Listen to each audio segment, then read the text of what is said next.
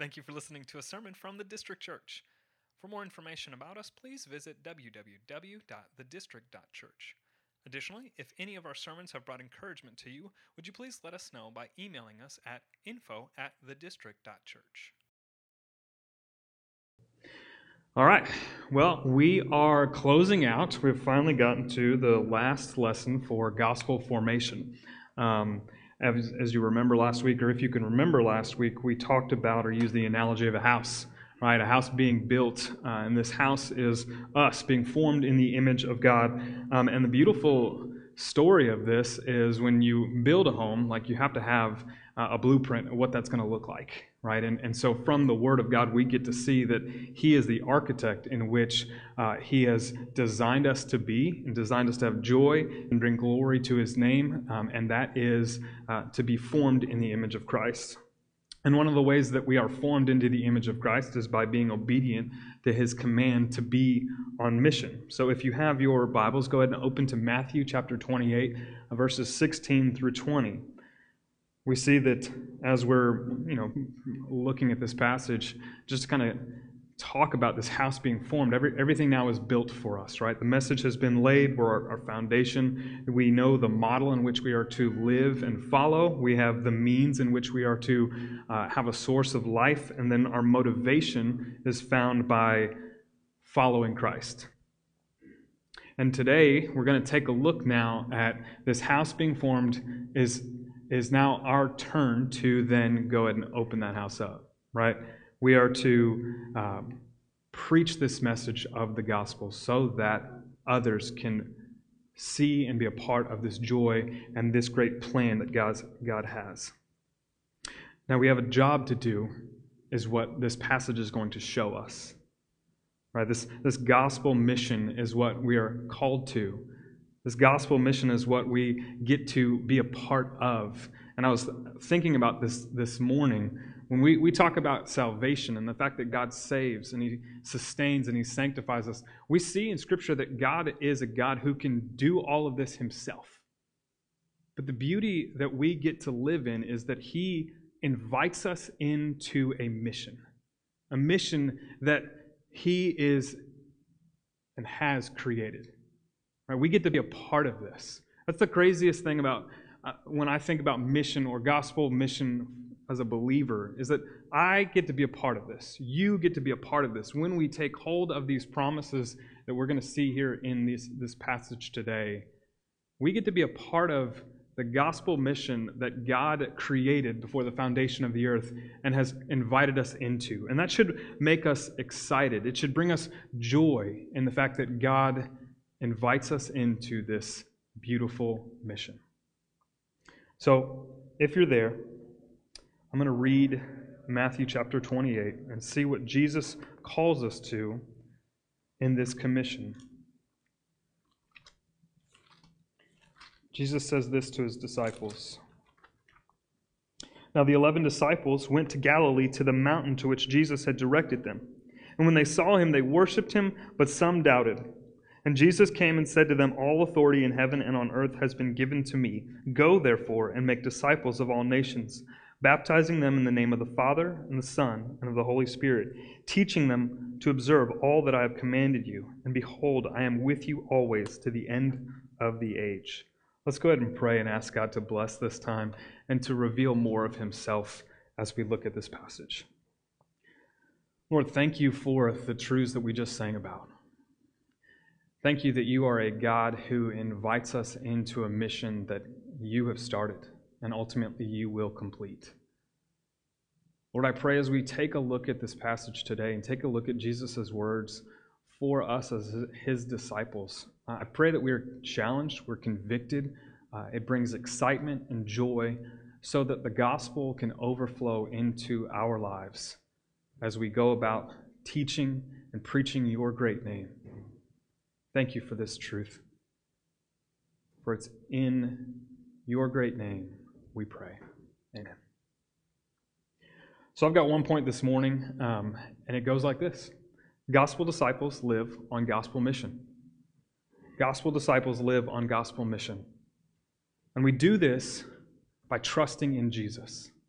That's been the whole point throughout gospel formation, is taking a look at who Jesus is and the message that he taught and how we are sustained by it. So nothing has changed for us. We trust in Jesus as we live on gospel mission. We trust in his authority. We trust in his command to make disciples. And we trust in his presence and power. That's what we're going to take a look at this morning. His authority, his command, and his presence and power. But I want to set the scene, because we have verse 16 and 17, which can be easily overlooked. Going back to what Matthew writes, he says, "Now the 11 disciples went to Galilee, to the mountain to which Jesus had directed them. And when they saw him, they worshipped him, but some doubted." So Jesus is resurrected, right? Matthew doesn't tell us if this was 3 days later, if this was 40 days later. Some people think it's his ascension as he's going back up into heaven. Matthew doesn't give us this clue. All he says is that his disciples have met him on a mountain in Galilee. And he tells us that there are some who doubted and some who worshiped. This has always amazed me. People seeing Jesus after his resurrection, whether he's ascending or whether he's walking up a mountain, he still has resurrected and people are still doubting. But nevertheless, this is who God uses to take the task of spreading the gospel to the world. These 11 disciples he uses as his first missionaries here on earth to go and spread the gospel. Men who all ended up just a few days before Jesus' death on the cross, fleed him. Right? You've got men who are running away from Jesus as he's being arrested. You've got Peter who's denying Jesus. He's a part of these 11 disciples. You've got Thomas, even after being told that Jesus is resurrected, is still doubting. Some are saddened as we see they're walking on the road to Emmaus. Others are running back to their jobs before they had met Christ. This ragtag group of disciples, even upon Jesus, seeing Jesus resurrected, are doubting. And yet God calls them. God calls them to spread the good news of the gospel. God didn't use the strong. He didn't use the wise. He didn't use the most craftiest, the most eloquent. He didn't use some authority, some leader, some ruler.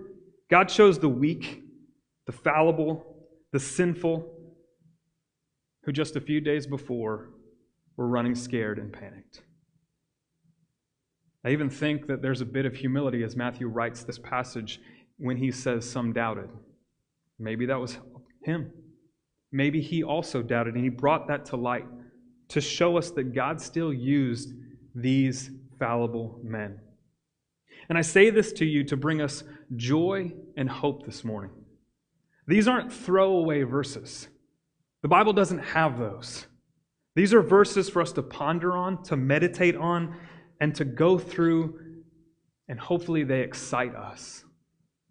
Because if you believe that you can't be used by God for whatever reason, your sin, your knowledge of who He is, maybe it seems like somebody is more eloquent about the things of God than you are, go back to these two verses. Or this small phrase, some worshiped and some doubted. And continue on in this passage. God commissioned them. Those who even doubted, God commissioned them. And we see in the book of Acts, these 11 men changed the world. We are here today as the district church because those 11 men were obedient to the commission of God, and they trusted in His authority. The same power source that we put our hope in when we go and share the gospel is the same one that they trusted in. With no money, with no buildings, with no programs, Jesus sends the disciples to be a witness to the world. And the early church was so committed to this mission that when Paul went to Thessalonica, you remember what they said about him? I mean, it's in the book of Acts. We were in that book forever, so I would hope that you would remember it. But Acts 17:6 says, "These men who have turned the world upside down have come here also." The gospel still has this power today. It still has the power to turn the world upside down. But we've got to be serious about going and making disciples by living out this commission that Jesus gives to us. And here in this text, we find, as one pastor puts it, our marching orders or our commissioning. Right? These are the duties of what the church is supposed to do. As H.B. Charles says this about the church is on mission for the Lord Jesus Christ. The last command of Jesus must be the first priority of the church. This is what we're called to. And we do this by first trusting in the authority of Jesus. We see the scope and sphere of Jesus' authority here in verse 18, where Matthew writes, "All of heaven and all of earth are under my authority." You guys know that all means all, right? It's not a small piece of it. It's not half of it, 3/4. All means all. All authority is given to Jesus. All of heaven, all of earth. As Abraham Kuyper writes, there is not a square inch in the whole domain of our human existence over which Christ, who is sovereign over all, does not cry, "Mine." All means all. But don't take my word for it. Don't take Kuyper's word for it. Let me give you 10 examples from Scripture that show you that Christ is over all, heaven and earth. He is the creator of all things. John 1:3 says, "All things were made through him, and without him was not anything that was made." He is the sustainer of the world, holding it in being by the word of his power. Hebrews 1:3 tells us this. Colossians 1:17 tells us this. All electrons, microns, everything in this universe maintain their path and their speed by the will of Christ. He governs all nature. Matthew 10:29, "Are there not 2 sparrows sold by a penny, and not one of them will fall to the ground apart from my Father?" Luke 8:25, "Who then is this," the apostles cried, "that he commands even winds and water that they obey him?" As Sir Isaac Watts once wrote in a hymn, "There's not a plant or flower below, but makes thy glories known, and clouds arise and tempests blow by order from thy throne." Jesus rules sovereignly over Satan and his demons. This is what Matthew means when he says all heaven and all earth. Mark 1:27, the Pharisees ask, "What is this, a new teaching with authority? He commands even the unclean spirits to obey him." 1 John 5:18, "Satan cannot touch the children of God without his permission." We see this in the book of Job, right? Satan has to go to heaven in order to ask God to test Satan, or to test Job. Even at the end of the Synoptic Gospels, where Jesus comes to Peter, he says, "I have allowed Satan to sift you." Jesus has sovereign control over Satan and his demons. Jesus rules all the affairs of history. This means that there is no king, there is no president, there is no chief, no prime minister, no governor, no mayor, no congressman that takes office except through Jesus' authority who puts him there. Daniel 2 and Daniel 4 show us this. He removes kings and sets up kings. Proverbs 21 says, "And when the rulers are in place, God governs what they do." Jesus rules over all diseases. That includes this pandemic and all that is happening and what's going on in the midst of it. Jesus has not lost his power between when he was on earth till now. Acts 10:38 tells us, Jesus went about doing good and healing all who were oppressed by the devil, for God was with him. Jesus rules and has authority over sinful acts of men. And I think this is probably one of those true. Human beings cannot escape the sovereign authority of Jesus by running down the alley of sin. Right at the center of the Christian gospel is the sovereign God over sinful man. I want to ask you this morning. Do you have a category in which your mind and heart can comprehend this biblical truth? That God can allow sin to come to pass without himself sinning. Think about the life of Joseph, being sold into slavery. And what happens at the end of Genesis? Joseph says, what you meant for evil, God meant for good. Think about the life of Job. Think about Jesus himself. Because if you don't have a category for this, then what happens with the gospel? Because Paul says in 1 Corinthians 15, Christ died for our sins in accordance with Scriptures. And all the sinful details that led to Christ's death are spilled out in the Gospels, in Jesus' life. Judas' betrayal, his disciples deserting him, the soldiers gambling over his clothes, the ugliness in which he had to receive. All of it, sinful and scripted. Isaiah 53 cries, it was the will of the Lord to crush him. He has put him to grief at the hand of Herod, at the hand of Pilate, at the hand of Jewish leaders, and at the hand of the Gentiles. Christ was crucified. God saw to it that we would be saved by the death of Christ. And yet Jesus, in John 10, says this, no one takes my life from me, but I lay it down on my own accord.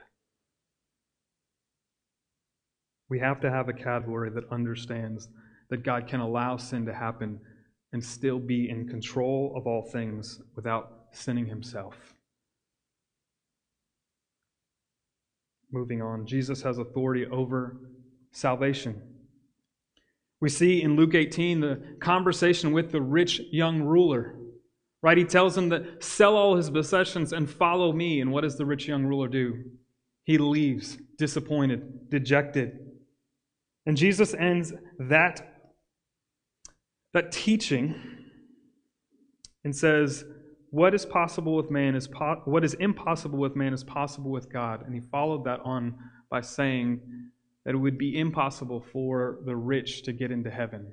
He actually says it would be easier for a camel to go through the eye of a needle. What's impossible for man is possible with God. And what I love about that story is the very next chapter in Luke 19, we get the story of Zacchaeus.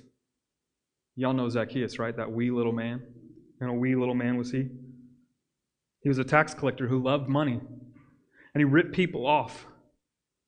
But upon seeing Jesus, his life was changed. Luke's showing us that if it is impossible for man, it's got to be possible with God. And we see in Zacchaeus that Jesus saves him, changes his heart. Jesus has authority over death. 1 Corinthians 15, death is swallowed up in victory. O death, where is your victory? Death, where is your sting? The sting of death is sin, and the power of sin is the law. But thanks be to God who gives us victory through our Lord Jesus Christ. We don't have to be afraid of death because Jesus has already overcome it. And he has authority over it. And finally, Jesus has absolute authority and power over the mission of the church. And here's the beauty in this statement. If Jesus has absolute authority and power over it, it cannot fail. Matthew 24 says, this gospel of the kingdom will be proclaimed throughout the world as a testimony to all nations. And Jesus tells his disciples, I will build my church, and the gates of hell shall not prevail against it. Jesus has authority and power over the mission of the church, and it will not fail.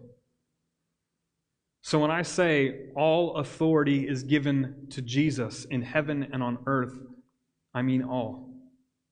All. There are plenty more scriptures that I can show you. I just gave you 10. But this risen, reigning King of Kings, Lord of Lords, reigns over this world and over the mission of the church. Nothing is outside of his will.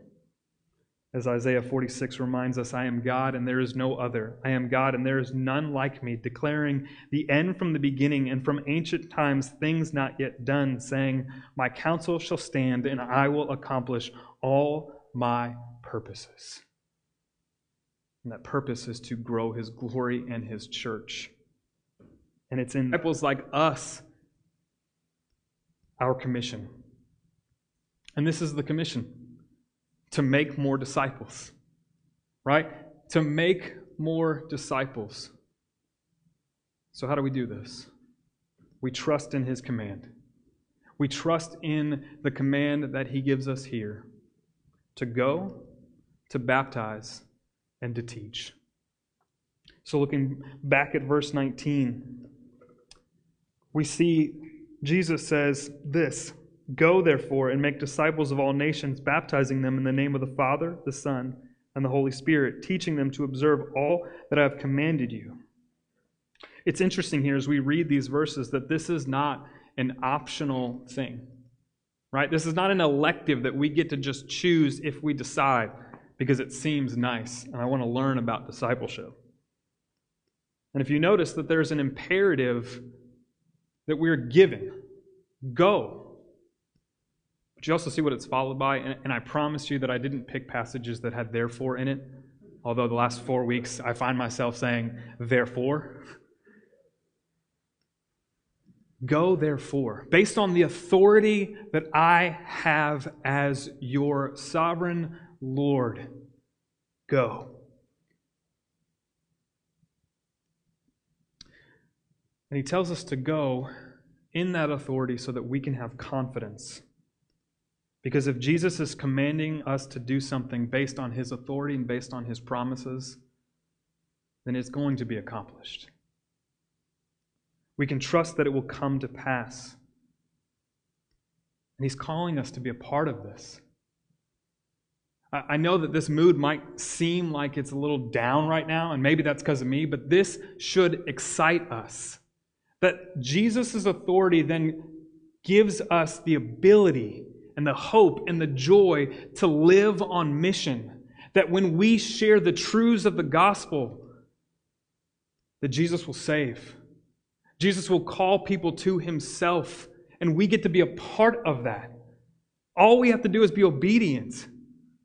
I know in my theological or our theological camp, right, and when we say that God saves, the question that always comes up is, well, then why do we go and preach the gospel? Because we're commanded to. Right here in this passage, go and preach, go and make disciples. We don't have to worry about the results. We just need to be obedient. And it's a joy that we get to be a part of this. That joy comes from where we once were, that God saved us out of our sin. He called us out of the darkness. He now calls us His own. Don't we want to share that same hope in this life with those around us? Verse 19, go. This isn't a passive command. This is an active command.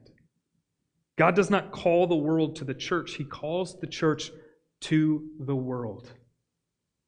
As one pastor puts it, we are to be a going church for a coming Christ. And you may have heard this before, and I hope you have, but if you haven't, here you go. When we see go therefore, it can actually be translated as you are going, make disciples. A gospel-formed life is always on gospel mission. As you are going, make disciples. I remember sitting either at a coffee shop with Alec or we were at his house, but I remember him saying this, and I wholeheartedly believe it. That's why I'm telling you what he said, is that the gospel life and the disciple doesn't just end at conversion. We're not seeking to just make converts and then leaving people on their own. The life of a disciple is to make disciples. This is a continual process. And to that I say yes and amen. I love that he said that. And I love being a part of a mission that seeks to fulfill that. It's the lifestyle of a believer. But we also baptize. So it does start with conversion, right? But we continue as we are going to make disciples. But the next command is to baptize. We make disciples by having this mark for the believer. The outward sign of what? An inward change. This is an option. This is not an option for someone who is in Christ. It's a command. And it's the first command that he gives. It's our signal to the world that our allegiance is not here, but that our allegiance is in heaven, to Christ and his church. As Galatians 3:27 and 28 say, "For as many of you as were baptized into Christ have put on Christ. There is neither Jew nor Greek, there is neither slave nor free, there is no male nor female, for you are all one in Christ. And if you are in Christ, then you are Abraham's offspring, heirs according to the promise." In commanding us to make disciples through baptism, Christ is saying our mission is to lead lost people to saving faith.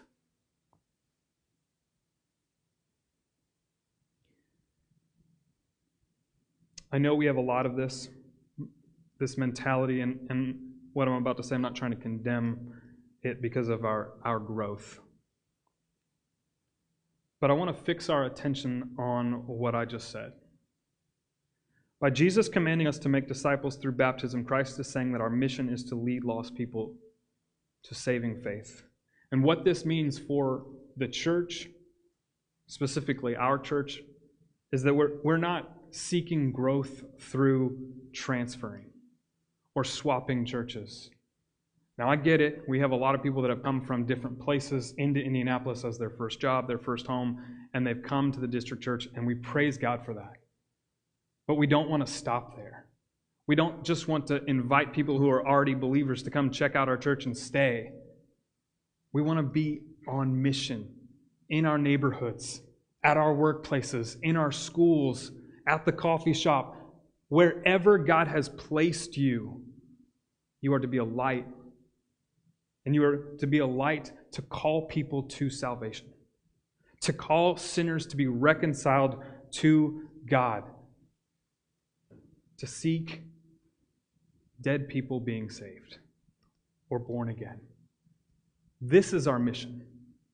Our mission for the district church isn't just to grow people through coming to our church from other churches. Our mission is to go and share the gospel where we are. I heard a story this week. The tour guide led a group through a famous church building. And the guide was boasting about the classic architecture, historical events that happened there, great theologians and dignitaries who had come into this building. And then he asked at the end of the tour, "Does anybody have any questions?" And an older, elderly woman piped up and said, "Yes, sir. Has anyone been saved here lately?" At the judgment seat of Christ, Jesus won't ask about how we grow our numbers from other churches. What will matter in eternity is saved souls, sinners being reconciled back to God. As the poem goes, "Only one life, 'twill soon be past. Only what's done for Christ will last. And when I am dying, how happy I'll be if the lamp of my life has been burned out for thee." This is our call as believers, to be on mission. And thirdly, how we make disciples is by teaching them. So we make disciples by teaching, or by going, by baptizing, and by teaching, and continuing to observe all that Jesus has commanded. As I said earlier, making disciples isn't just one event. It's a process. It's a marathon. It's not a sprint. And here's what we teach when Jesus says, "All that I've commanded." We teach them that we are sinful before the Lord. That in our sinful state, we have to be reconciled back to God because of our sin. But God, right? That's what Scripture tells us. But God has made a way in Christ. And here's one thing that really made me think this week. And I do it myself, and so I'm not trying to harp on any specific person in here. But one of the things I think we do is we tiptoe around the gospel when it comes to sharing the truth about it. We try to make it non-offensive. And I don't mean that we need to be offensive towards people. Like, we don't need to be belittling them or putting them down, right? That's not what a believer in Christ should look like. But what I mean by this is we need to stop apologizing for the gospel, or trying to make it palatable for our world to understand it, in order that if they have all their questions answered for, then they're going to come to saving faith. How many of you have all your questions answered now that you're believers in Christ? Didn't think so. What we need to do is call sin, sin. We need to call people to the repentance of their sin, and for people to put their trust in Jesus. This is the biblical pattern that we see in the New Testament. Anytime that Paul went to a new city, this is what he sought to do. He didn't seek to answer all their questions about who God is or once was or who might be. He pointed them to Jesus, that Jesus came to die for sinners. Peter at Pentecost. A couple days after Jesus leaves, what does he do? He stands before thousands and says, "Repent and believe, and then be baptized." Evangelism, which is what I'm talking about here, is the sharing of this good news. That we have been given a proclamation that our sins have been paid for by the blood of Christ. And we take that proclamation, we take that good news and share it with others. That's what we're supposed to be obedient to. Yet there seems to be a misunderstanding of what evangelism looks like. And here's I think the most important, or maybe at least what I've seen in our day and age, is that evangelism looks like an imposition to people. Don't impose your beliefs on me, right? You can hear that a lot. But here's the thing is, what we believe is not an opinion. What we believe are facts about our state before God, and what we need and what others need in order to be reconciled to Him and have true satisfaction in this life. These facts aren't ours. We didn't invent them. They're not our opinions that we all of a sudden came up with. Biblical evangelism isn't imposing anything, because we can't. All evangelism is the telling of good news. And all we can do is hope and pray that Jesus would light a fire within them in order for them to be saved. We don't worry about the results. We just worry about our obedience. One day a woman was washing her dishes when she saw this boy running through her yard. He had done this before, so she's okay with it. But on this particular day, her husband had just finished painting the handrails. So she shouted this, "Little Jimmy, come around the front. I'll give you a treat of what I'm making, but come around the front. Don't come up those steps. I don't want you to mess those handrails up." And little Jimmy's response was this, "I'll be careful." Right? For those of you who have little kids or have seen little kids run around, you probably understand that. Don't do this. I'll be careful. No, don't do this. I'll be careful, I promise. Finally, this woman snapped and said, "Jimmy, stop.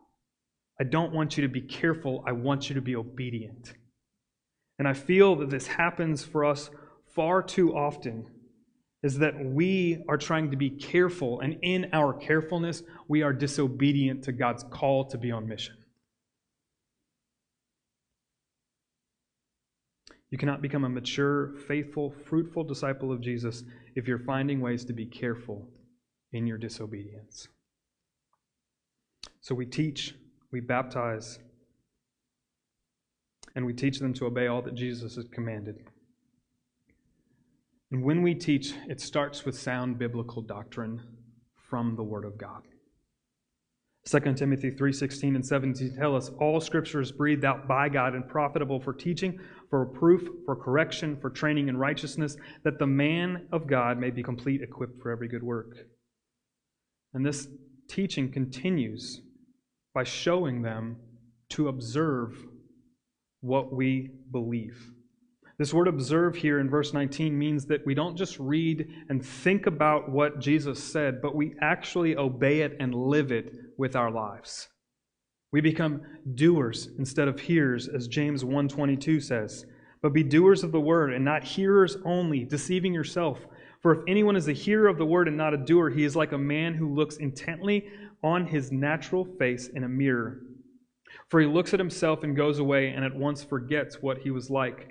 But the one who looks into the perfect law, the law of liberty, and perseveres, being no hearer who forgets, but a doer who acts, he will be blessed in his doing. We are called as disciples to not just hear what Jesus says, but to be doers of what he says, to go and make disciples. And as we go about making disciples and teaching them to observe all that he commanded, we do this in hope, and we do this with confidence, because we trust in Jesus' authority and his power, but we also trust that he will be with us. Look at verse 20. Jesus says, "And behold, I am with you always to the end of the age." Jesus gives us two things. He gives us personal assurance and perpetual assurance when he calls us to make disciples. Matthew, the book, begins with the angel coming and saying, "God with us, Emmanuel," which means that I am with you. And now here at the end of this book, Jesus closes with that same phrase, "I am with you." The same sovereign Lord that we saw in verses 18, that is above all things, who's holding all things together, who has authority over heaven and earth, is also by your side. What confidence that we can have to know that the all-sovereign, knowing and loving Lord is also by our side. The church fulfills the mission of God by the power of Jesus, but also by the presence of Jesus. So we have personal assurance, but we have perpetual assurance as well. The great comfort Jesus declares in this universal statement, "I am with you," is found in verses 18, 19, and 20. In verse 18, Jesus says, "All authority is mine." In verse 19, Jesus commands to make disciples of all nations. In verse 20, Jesus further commands us to teach disciples all that I've commanded you. And then finally, he says and assures us with his presence, "I will be with you always." Or it can be translated, "all the days of your life." He has all authority and is with us at all times. This is the comfort Jesus shares with those who trust and obey him, that you're not alone. Psalm 46 tells us God is our refuge and strength, a very present help in time of need. Isaiah 41 says, "Fear not, for I am with you. Be not dismayed, for I am your God. I will strengthen you. I will help you. I will uphold you with my righteous right hand." And Hebrews 13:5 says, "I will never leave you nor forsake you." So we are on mission in the power and the presence of Jesus. What great confidence that we can have in this. That we aren't just thrown to the wolves to do this ourselves, but the God who has said that I have authority over heaven and earth is by our side. I want to close with this. J.A. Metters, in his book, writes, "Gospel mission grows out of gospel enjoyment." All that I have brought to you this morning out of Matthew 28 has a hope and is my prayer for us that we would have joy in God. That we would first and foremost have joy in the truth that he has called us his own.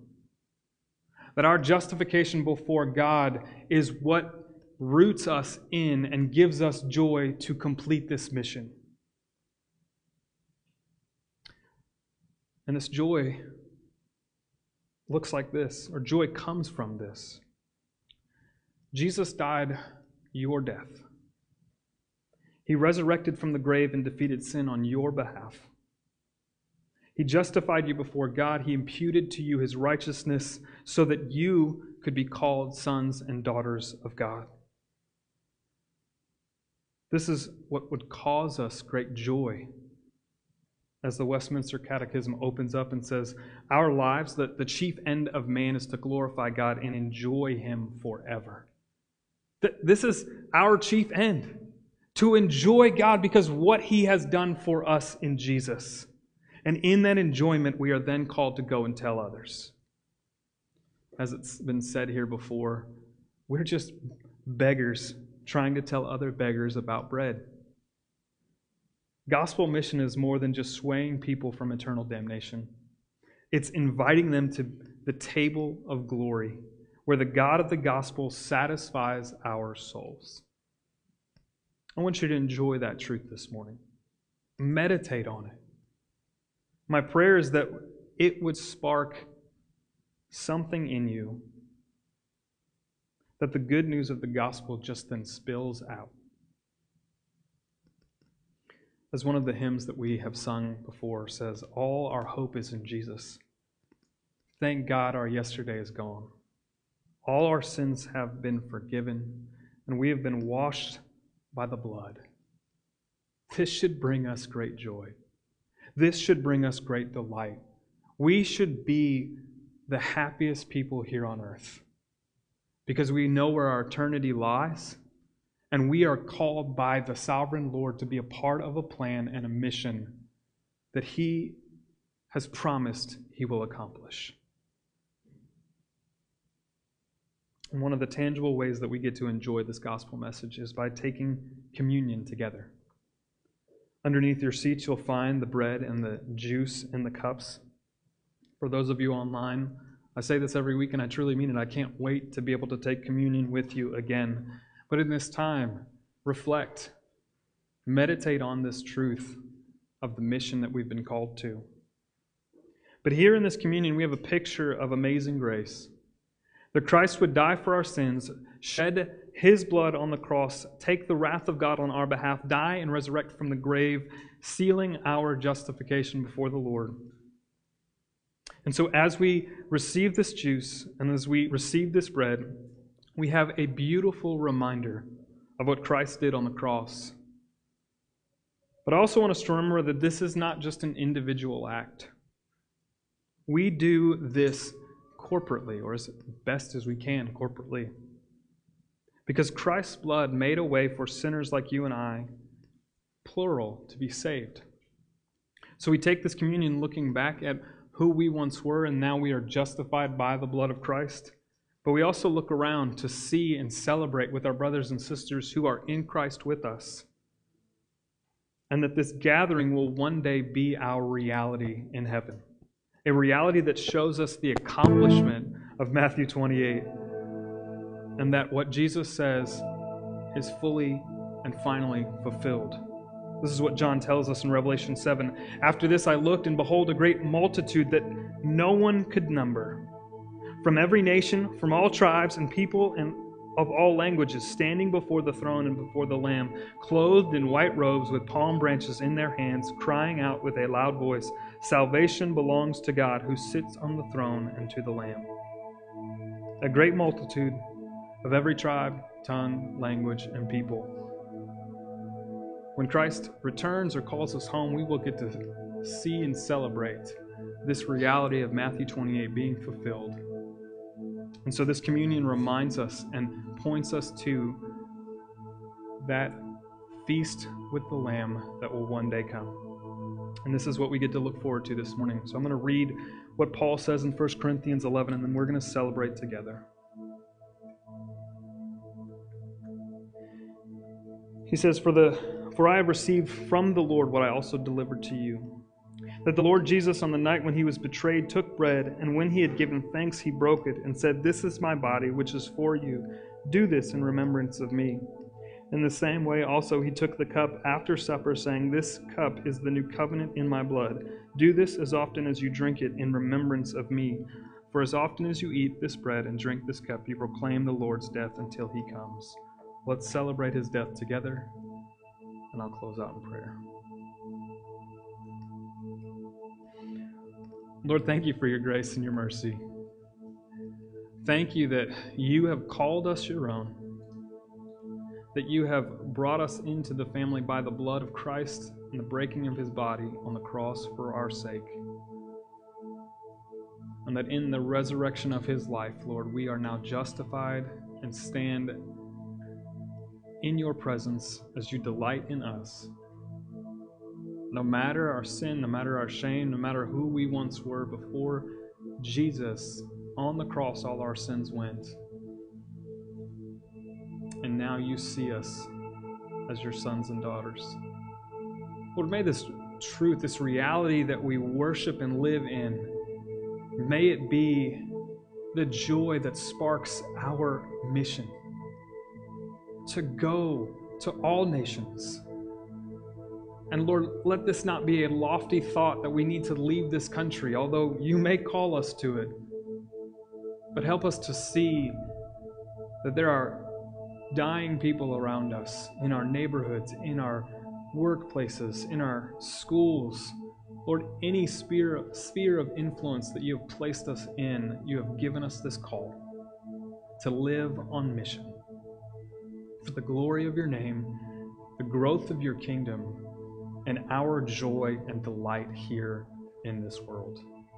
Help us to take this mission seriously, Lord, and help us to be the most joyous people here on earth because of the gift that has been given to us in Christ. We praise you in his name. Amen. Thank you for listening to a sermon from the District Church. For more information about us, please visit www.thedistrict.church. Additionally, if any of our sermons have brought encouragement to you, would you please let us know by emailing us at info@thedistrict.church.